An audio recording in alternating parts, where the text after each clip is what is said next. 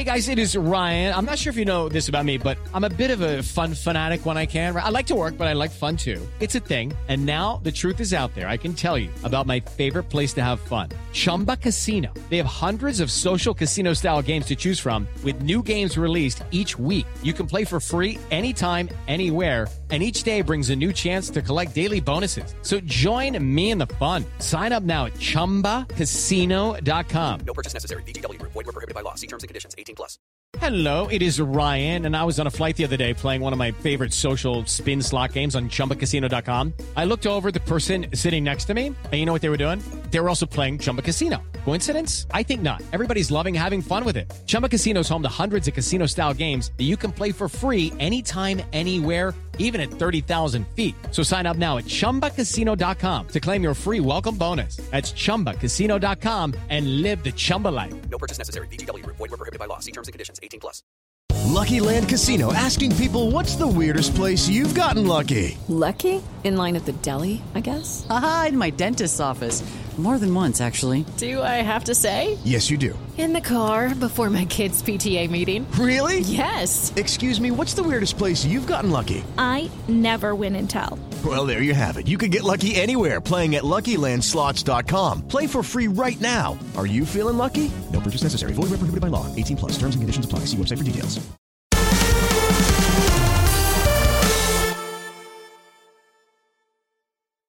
You may know us from Ram-Air, you may know us from FFB, you may even know us from the streets of Yorkshire, you may not know us at all. Regardless, we're back with a nostalgia overload, a glimpse back at sunnier times through rose-tinted spectacles. If you like the 2000s, or the noughties as they call it, you're in the right place. If you're into football, which you should be, you're skulking around on the What If Football YouTube channel after all, then you're also in the right place. This is a Noughties Nostalgia Football podcast. Each week, my esteemed pal AJ Alex Rhodes and I, Jake Doyle, hop into a football time machine and to the 2000s to select a footballing moment of the time to pick the bones of.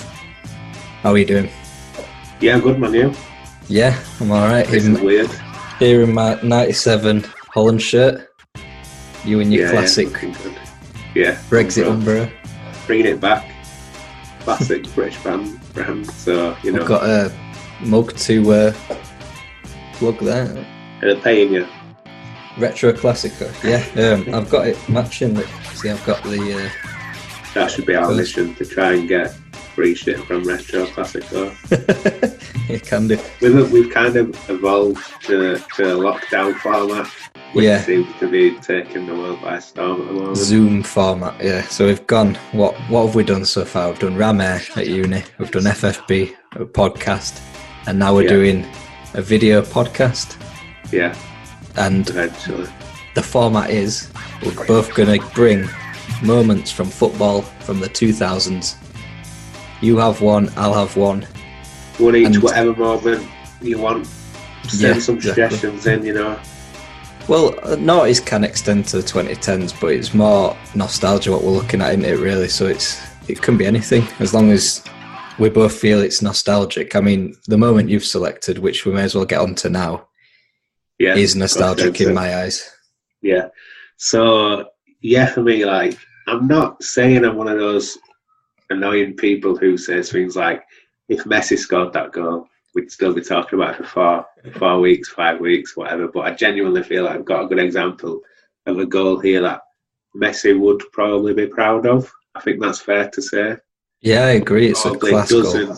Doesn't get the recognition if Messi scored it because of the teams involved and the scale of the game, admittedly, isn't quite as big as some of the goals that Messi scored. But Johan Elmander in 2010 scored absolute worldie against Wolves. Yeah, check it out. It's overlooked. It's one of them I was thinking earlier. How did I even see it? It's, you know, most people don't admittedly sit and watch the whole of Match of the Day right down to the 0-0s and the Boltons versus Wolves matches. But it's one of them where you do, and you're rewarded by seeing an absolute gem of a goal. Well, the game itself, from looking at highlights, it wasn't too bad. Bolton beat Wolves 3-2 at the Molineux in a game where they were both like, the previous season they'd finished 14th and 15th, so it's sort of like a mid-table relegation scrap sort of thing. And Wolves were in their second Premier League stint, so they're like, they were absolutely pants the first time round in that Doritos orange kit, if you remember. Yeah.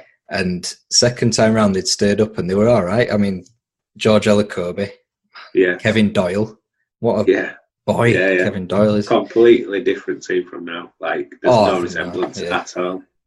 Well, with Wolves now, I don't think Wolves have had they won't have had a single player, would they? Because it's a really young, mainly Portuguese European team, isn't it? Really, if Messi did it, we'd be talking about it for ages. But I think the better comparison is Dennis Bergkamp, because if Dennis Bergkamp scored that goal, and for me, it's the most like the Dennis Bergkamp goal against Newcastle, where he does that weird little flick.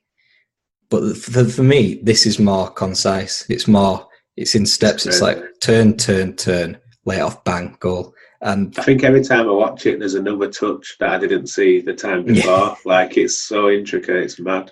So, I mean, what happens really is, I can't remember who we passed. It might be, what's the American lad who played for Bolton? I think he plays the 1-2 with him. Yeah, with Holden. Plays the 1-2 with him, ends up in the box, on the corner of the 6-yard box, really. Facing away from goal. 2 defenders in front of him, 1 behind him, putting pressure on. But within a second, he's turned and he's got a clear shot on goal and he finishes it beautifully with a nice little side foot into the keeper's left-hand corner. It's crazy. You just need to check it out. It's hard to describe, but it is a class goal. They did. Bolton ended up winning it 3-2, and Bolton. They were a few years removed from Sam Allardyce, weren't they? So they were on a downward trajectory at this stage. And that slow decline that they did. Yeah, they would go down in the next 2 seasons after this. Wolves went down, I think, this season or season after. And sad. Bolton haven't been back since. What was your opinion of Elmander as a player? Because I think something that happened in the noughties, which still happens now, but doesn't seem to happen as much, is the smaller teams who you knew would struggle when it comes to the end of the season still had these sort of world-class players in there sometimes. Like Elmander, for me, did stand out at Bolton. I know he wasn't absolutely prolific, but he was an international striker. Well, who were well respected in Sweden. So 85 caps for Sweden. So, I mean, exactly. Can't, not to be sniffed at. I played 3 tournaments for Sweden, and I thought he's a bit like, to keep it on a Swedish theme, like Isaacson in the goal for Sweden back in those days.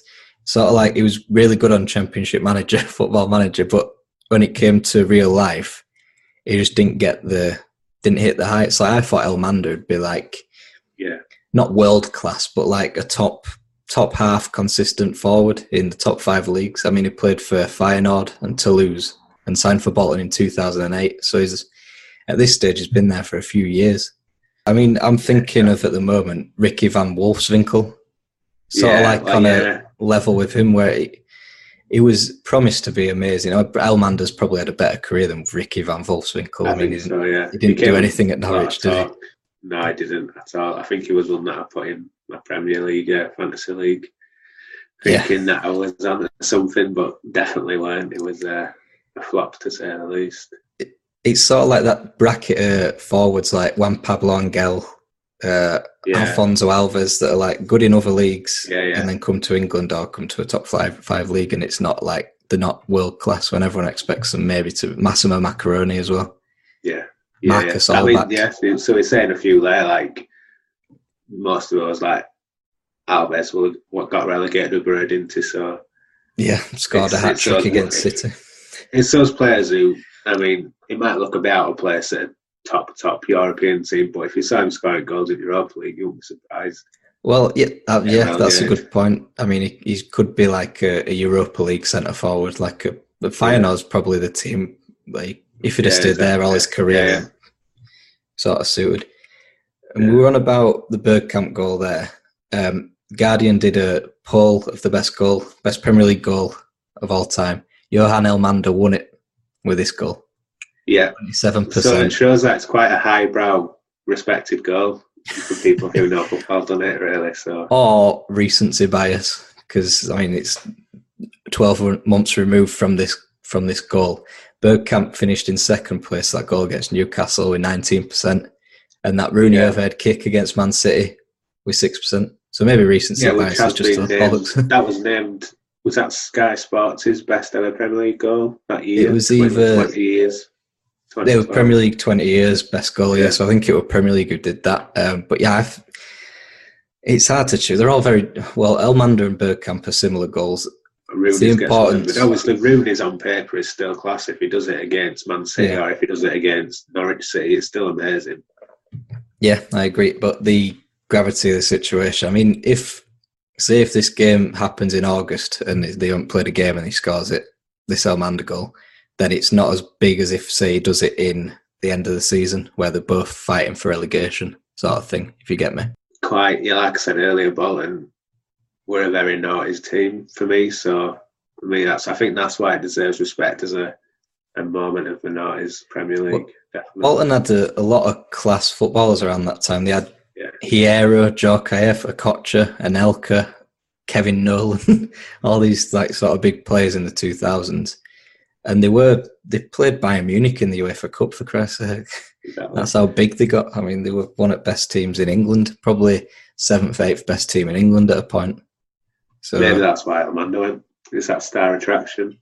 Maybe, well, in 08. Could you imagine that now, like a team 14th in the Premier League having such... I mean, there'll be plenty that do, but, you know, I'm trying to think. Weren't exactly known as other teams were, you know, like Crystal Palace pulling out the hat, kind of well-known. Crystal Palace, Benteke sort of thing. It's sort of those similar vibes, isn't it, really? Sort of mid-table, lower team plucking out. They spent like 30 million on Benteke sort of thing. So I don't think Elmander's probably at that level, but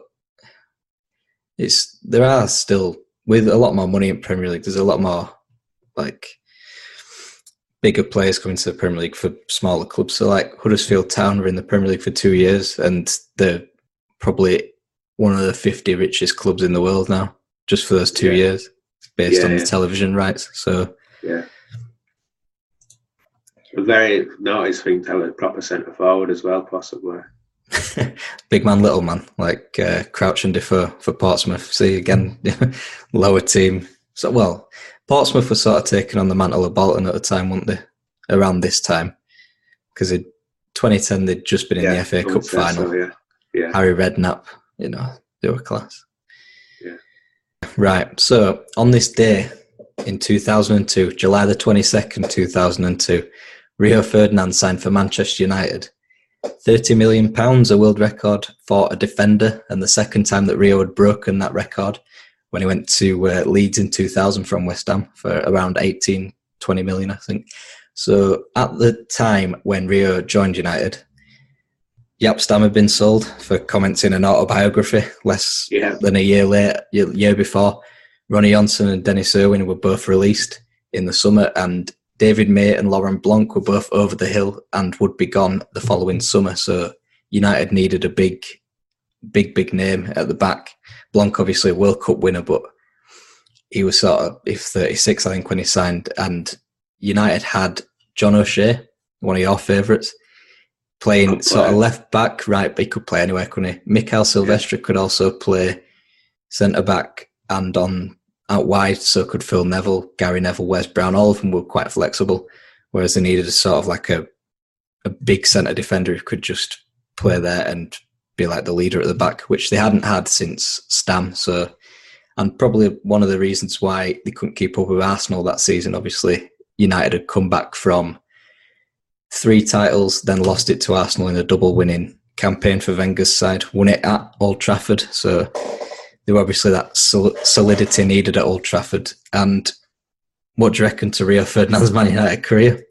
Was he worth 30 million? It's big time. You'd probably triple it these days. Well, you'd easily triple it these days because you look at Van Dijk and Maguire. Yeah, that's he's set a blueprint now for all those expensive defenders. You know, can Van Dijk go on and do what Ferdinand did? We'll have to see. I mean, it'll be a tough thing to do. With Van Dijk, he's signed to a big club a bit later on, and in his career, but I mean, he could still knock up a couple of Premier Leagues and he's already won a Champions League, same as Ferdinand has. So maybe he's already at that level. Yeah, it really changed when Vidic signed as well, and then he had like a proper full-time partner who we knew was going to stick around for a few years, and he knew he could trust him to to suit his playing style as well. So they complement each other quite well. Yeah, Vidic came in 2006, didn't he? At the same time as Evra. Yeah. And they had that disastrous debut in Man City. And but with those foundations they'd built, then a defence they'd have until probably when Ferguson left in 2013. Obviously, they'd swap out a few right-backs. So Gary Neville retired, Wes Brown left. Yeah. You had Antonio Valencia dropping back occasionally, Ashley Young, Rafael, Fabio, But I think the only thing about the treble-winning team for United is they had the two fullbacks in Dennis Irwin and Gary Neville who were always going to be in there. Ronnie Johnson, I feel, is the one where people don't really seem to recall him being in the team, like probably the weakest link. Jaap Stam, obviously, only there for a couple of years. So they needed longevity at the back, and they had that in three defenders there, Evra, Vidic and Ferdinand. And obviously, Man United would win the Premier League in 2003. Yeah. And a year later, he'd be banned for drugs. Well, missing a drugs test. Yeah, I mean, I think people do possibly forget that, but it's one of them. I mean, I remember at the time, obviously, it's upright. He missed it. I guess it's up to you what you want to believe. He didn't fail the drugs test, that he missed the drugs test, but whether he did that on purpose or not is another matter, yeah. Well, exactly. And in that time period, both England and United missed him. So United dropped back to third, like they did the year he went there. England probably. Do you think he would have played for England, or do you think it would have still been Campbell and Terry? No, I think he would have played. I think it'd have been Terry and Rio, as we saw at World Cup 2006, because Campbell, I think, although Campbell had just been part of the Invincibles, hadn't he? So it were. Yeah.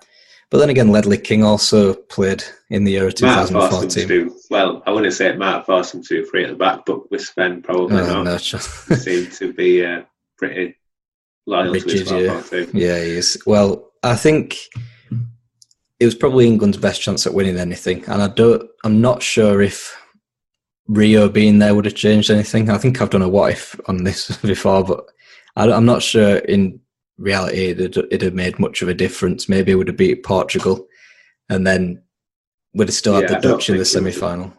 I think we still had quality players regardless, didn't we? But I mean, that maybe is one thing we're getting away from the actual moment, but his England career probably wasn't what he wanted it to be.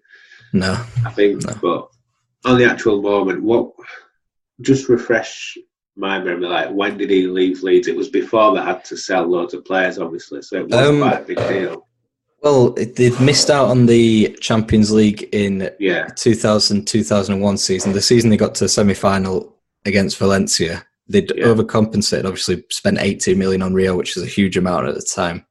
Yeah. Then they missed out on the Champions League to Liverpool in that season, and that meant they'd overspent, and then not getting the Champions League money, they then had to not sell because they were still signing Robbie Fowler, Robbie Keane, etc. They were still buying, but missing out in 2001-2, that was like the end of it, because they were still sort of classed as a top six team sort of thing in 2002, 2003, but they finished mid-table, and then by the following season, a lot more people left. I mean, I think the only players left were Ian Hart, Gary Kelly maybe, and Alan Smith at the end, because Harry Kewell had gone. Who else had gone? Mark Viduka. Yeah, the financial implications of it probably were in the middle of it right here. So 30 million still didn't get them out of a hole, did it really? Because they'd have had to sell the entire team probably, because of the loans that they'd built up. But you could say, I mean, it's a big moment in terms of he was the first big one to leave because they needed some money, because they've overspent and sort of been overly ambitious. But we've just caused, because they had obviously just been to the Champions League final a couple of years before it and stuff. So they were Champions League semi-final, I should say. They were a big team around 2001-2. But in the end, Rio Ferdinand scored his final goal against Swansea. I was lucky enough to be there in May 2013. The final home goal under Sir Alex Ferguson at Old Trafford. And he would leave a year later and saw out the rest of his career at QPR for a season and retired in 2015. the other thing that he's probably not too happy with is how his career ended, with some pretty poor performances for QPR. But that does happen. I mean, Gary Neville ended his career quite similarly, retiring, well, sort of forced into retirement after that West Brom performance in 2011, I think. So, I mean, he can't just always end out on a high like Zinedine Zidane in 2006. Yeah.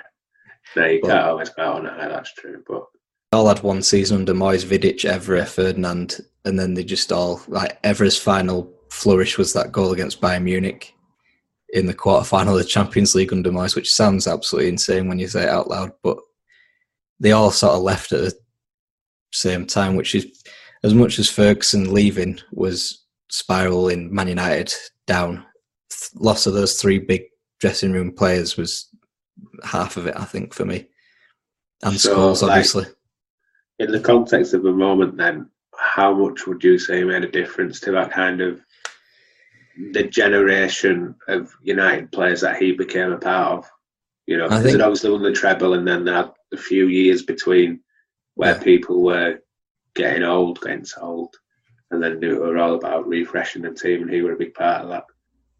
I think it's the sort of in between the treble and Rio joining, they were dominant in England, and that domination sort of like flickered off with that season when they lost the title to Arsenal. But in Europe, they were always sort of not really there. They'd been knocked out in the quarterfinals to Real Madrid, to Bayern Munich. They lost to Bayer Leverkusen the season before Rio joined. And I think Rio joining, it took a few years in Europe, and obviously a few years in England as well, with Mourinho coming in, Wenger's Invincibles. And then once, I think he helped build that defensive structure with Ferdinand, Vidic, Evra, and the right back. And that sort of, like they had it in the early 90s, Pallister and Bruce, Paul Parker, Dennis Irwin. They had the four who were always going to play.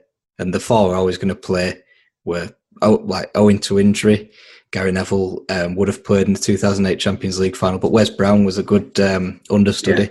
And that four across the back always going to play. I mean, you had Danny Simpson occasionally, but all those four always going to play led them to success. Well, 3 finals in the Champions League in 4 years. So I think it was more building a defensive structure, and him being the first sort of brick in the wall sort of thing helped them. Yeah.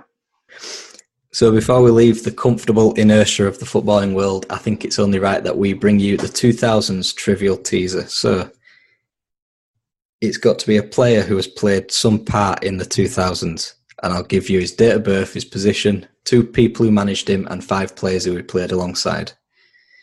And I will give the answer out next week, but I'll give you a couple of guesses at who it is, but it's going to be pretty tricky. Right, so the date of birth... The date of birth is September the 11th, 1968. He is a centre-back. Walter Smith and Harry Redknapp managed him. And he played alongside Ian Dowie, Peter Beagrie, Neville Southall, Frank Lampard and Davor Suker. So again, he managed him were Walter Smith, Harry Redknapp, who played with Ian Dowie, Peter Beagrie, Neville Southall, Frank Lampard and Davor Suker. Would like to hazard a guess? I'm proper stumped. I'm thinking Everton and West Ham.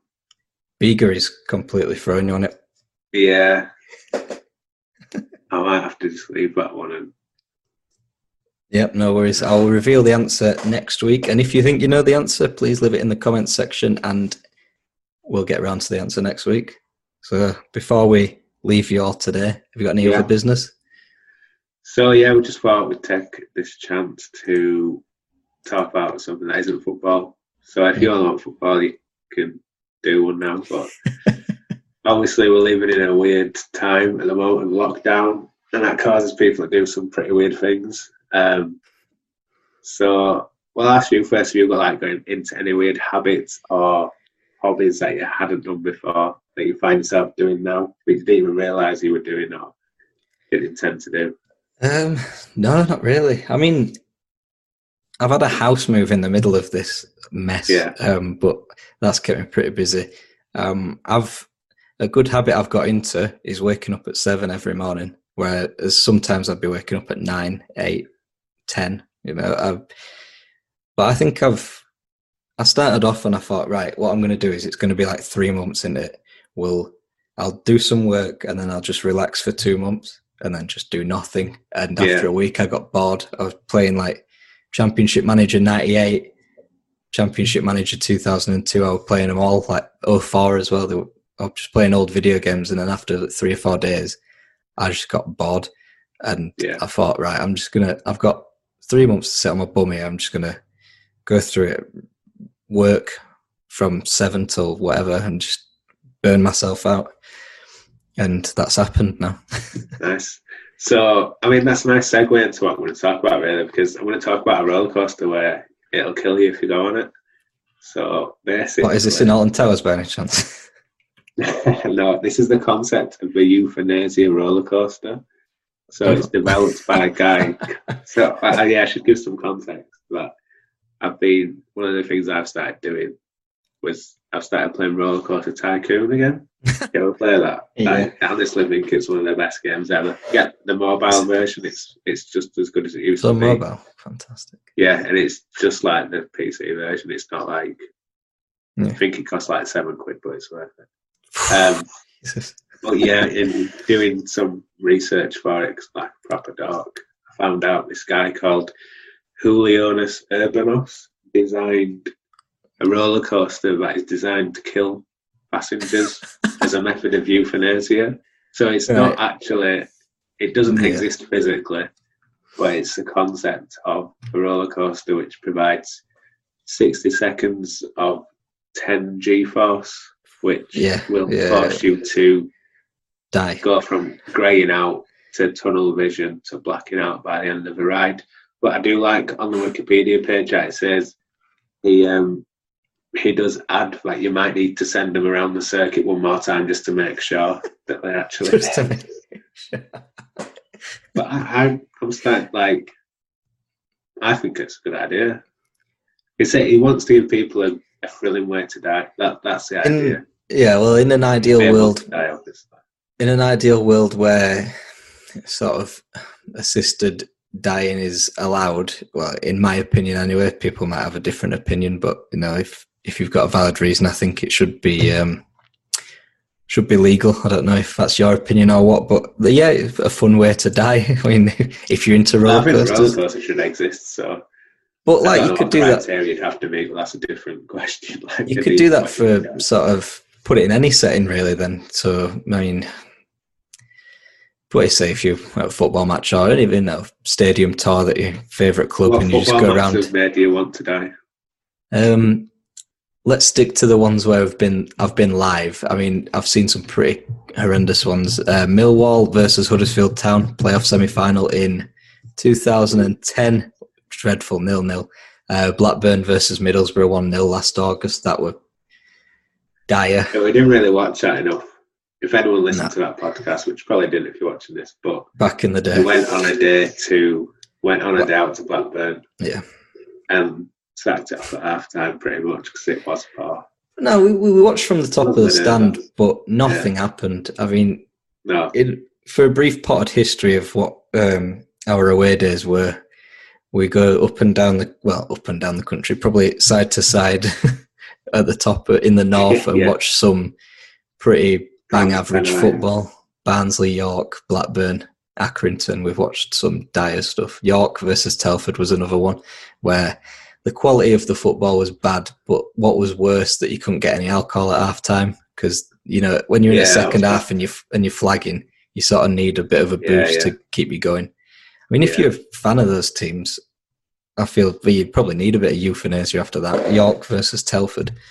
Yeah, that's probably been my one to jump on the euthanasia roller coaster after watching. But anyway, what do you reckon to our first episode? It was good, enjoyed it. Is it going to get a second series? Elmander, top player. Rio Ferdinand, even better. I mean, that's what this podcast is all about. Niche moments and looking back at quality players that are took the world by storm. Right, so we'll bid each other and our audience farewell, and we'll see you next week here on What If Football's Naughty's Nostalgia podcast. Yeah, thanks for watching.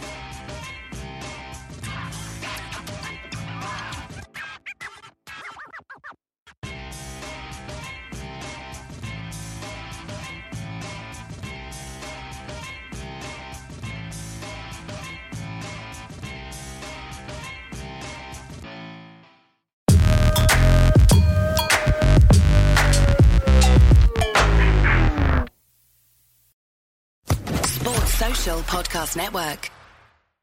With Lucky Land Slots, you can get lucky just about anywhere. Dearly beloved, we are gathered here today to... Has anyone seen the bride and groom? Sorry, we're here. We were getting lucky in the limo and we lost track of time. No, Lucky Land Casino, with cash prizes that add up quicker than a guest registry. In that case, I pronounce you lucky. Play for free at LuckyLandSlots.com. Daily bonuses are waiting. No purchase necessary. Void where prohibited by law. 18+. Terms and conditions apply. See website for details.